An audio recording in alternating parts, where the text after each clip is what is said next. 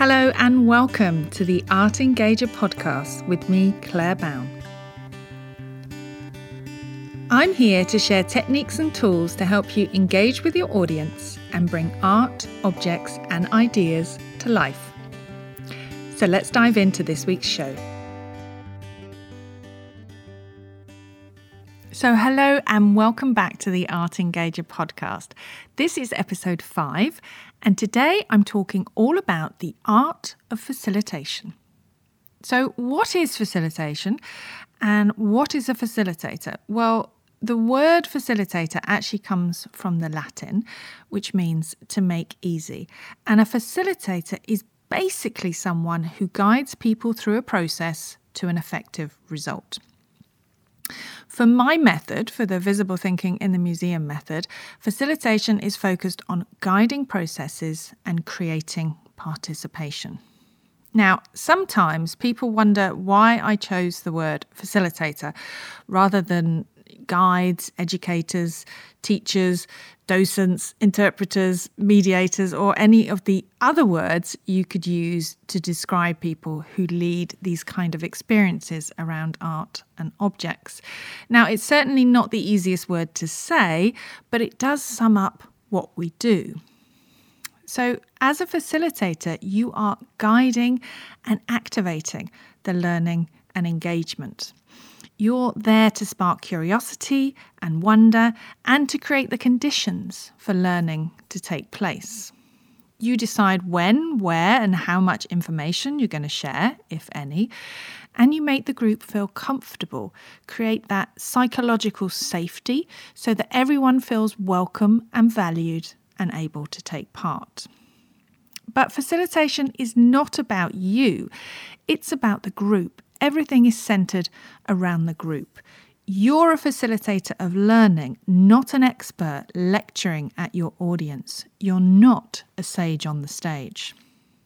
So, in order to lead engaging and interactive sessions around art and objects, you really need to have good facilitation skills. And a good facilitator will guide the process, encourage participation, get the group to work together, and ensure that everyone feels visible, valued, and understood. At its best, good facilitation skills can foster a culture of thinking in which the group works together to create a shared understanding of an artwork or an object.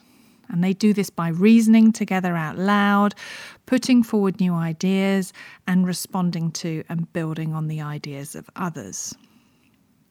Now, I believe everyone has their own unique way of facilitating experiences with art and objects.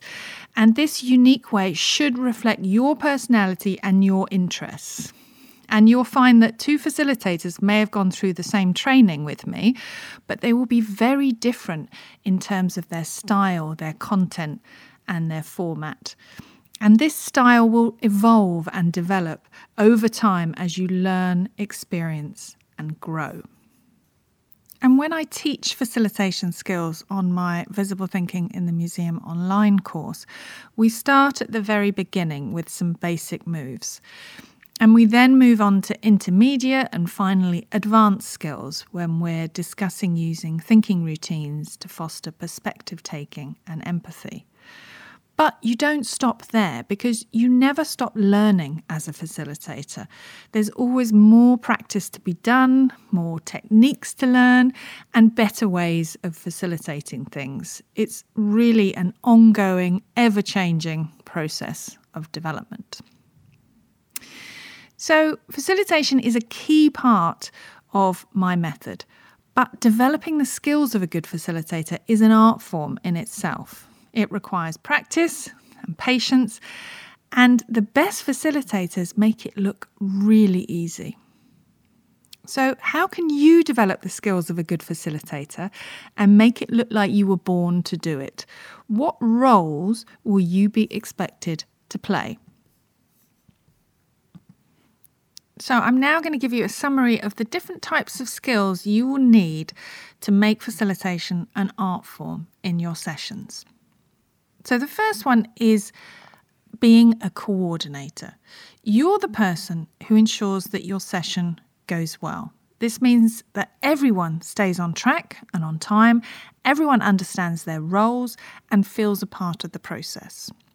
So it's your job as a facilitator to manage the discussion. And that does mean keeping an eye on timings too, because it's so easy to overrun. So don't be afraid to interject and refocus the discussion if you need to. And remember that some people might just offer a short response in answer to your questions, and others might go on for much longer. So a good facilitator can steer the conversation back on course. And they usually do this by politely interjecting with questions at appropriate moments. So things like, if I may stop you for a moment. Asking these additional questions will help you to feel in control of the discussion, whilst also making your participants feel understood and valued. A good facilitator can also close a discussion where necessary. So keep your discussion on time and on track by closing it when you need to. You can just ask for one more response, or you can use a thinking routine like headlines to capture the essence of the discussion and then move on. Secondly, a good facilitator is also a catalyst. So you're actually responsible for making the discussion happen, for getting people involved, and for encouraging quieter group members to take part. You want to be stimulating discussion and fostering curiosity and excitement. And this is quite a balancing act. You need to get the balance right between asking the right questions, but also making people feel comfortable and happy to participate. So to be able to do this well, if you follow a simple structure using perhaps a combination of thinking routines in the right order, it will free up headspace for you and will allow you to be more creative with your groups and will give you more energy to focus on what they're saying too. So you also need to be a good listener. Now, everyone thinks they're a good listener, but how good are your skills really? So active listening involves listening with all the senses. You really need to focus on what the person is saying and the words they are using. You need to be aware of the tone they're using and any emotions that may be coming across. You also need to pay attention to their body language. You need to make appropriate eye contact with them and give verbal encouragement. And you also need to embrace silences too. Next one is observer. So you are an observer of your group. You are watching your group for signs. These could be any signs. You could be looking at body language or verbal clues. And these signs will tell you where to take the discussion next. You also want to be paying attention to creating a great group dynamic and establishing trust, credibility, and reliability. You'll want to take notice of any signs that group members are getting uncomfortable, bored or restless. Look for people looking away. Look for people being restless or fidgeting. They are signs that perhaps you need to move on. Observation is a really key part of good facilitation. Next, you want to be a rapport builder. So building great relationships and rapport between the participants and between you and the participants is really important in making your programs not just successful, but memorable as well. You need to bring people together. You need to make them feel socially comfortable and at home in your session. And when people feel rapport in a group, they are much more likely to take part and ask questions. And in a group with a good group dynamic, everyone trusts each other and they're happy working together towards a collective understanding of the artwork or object you're discussing. So as a facilitator, it's really important to work on establishing a good group dynamic right from the start. And you will need to take conscious, deliberate steps to make that happen. Next up, a good facilitator is also a communication enabler. And what I mean by that is that you are responsible for making sure that communication happens. You ensure that everyone feels at ease by paying attention to the language you use and the feedback you give to your participants. So if you're interested in hearing a wide range of comments from everyone in the group, you need to give feedback without any implied judgment. So aiming to give non-judgmental feedback is a way of responding to everyone equally, and it sets the tone of fairness within the group. Good facilitation skills will also involve you setting the climate for the group. And by this, I mean that you set the tone and you share guidelines with your group for the session. So this helps to set expectations and also encourages everyone to go along with the agreed upon guidelines. This establishes that safe and open environment so that everyone feels comfortable and happy to share their views openly and honestly. Finally, the last one is that you are the motivator and energizer. So it depends on the length of your session or even the subject matter, but you may find there are moments when your group has a dip. They perhaps are low on energy or they might need a boost.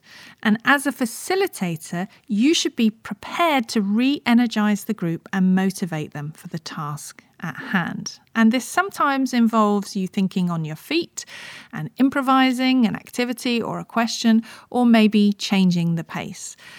And if people have been standing or sitting still for a long time, perhaps you can get them up and move them around. And a change in pace or an unexpected twist will help to motivate and reinvigorate your group. It can even be as simple as getting people to switch positions, or, if they're virtually on Zoom, changing their view. And don't forget, you should start and end every session you do by bringing the energy to the room, whether that's virtually or in person. So that's my summary of the skills you need to make facilitation an art form in your sessions. So what are your facilitation skills like? What areas do you perhaps need to work on? Is it more about communication or group dynamics or setting the tone or the guidelines? What areas do you need to work on?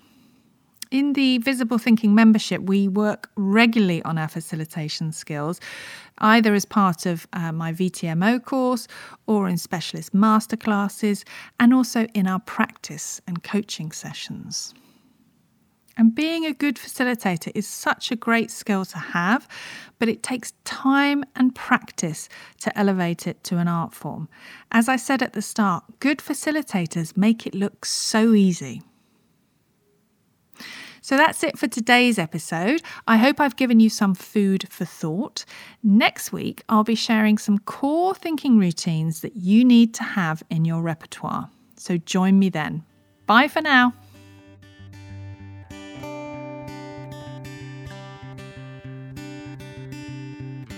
Thank you for listening to the Art Engager podcast with me, Claire Bown. You can find more art engagement resources by visiting my website, thinkingmuseum.com. And you can also find me on Instagram @thinkingmuseum, where I regularly share tips and tools on how to bring art to life and engage your audience. If you've enjoyed this episode, please share with others and subscribe to the show on your podcast player of choice. Thank you so much for listening, and I'll see you next time.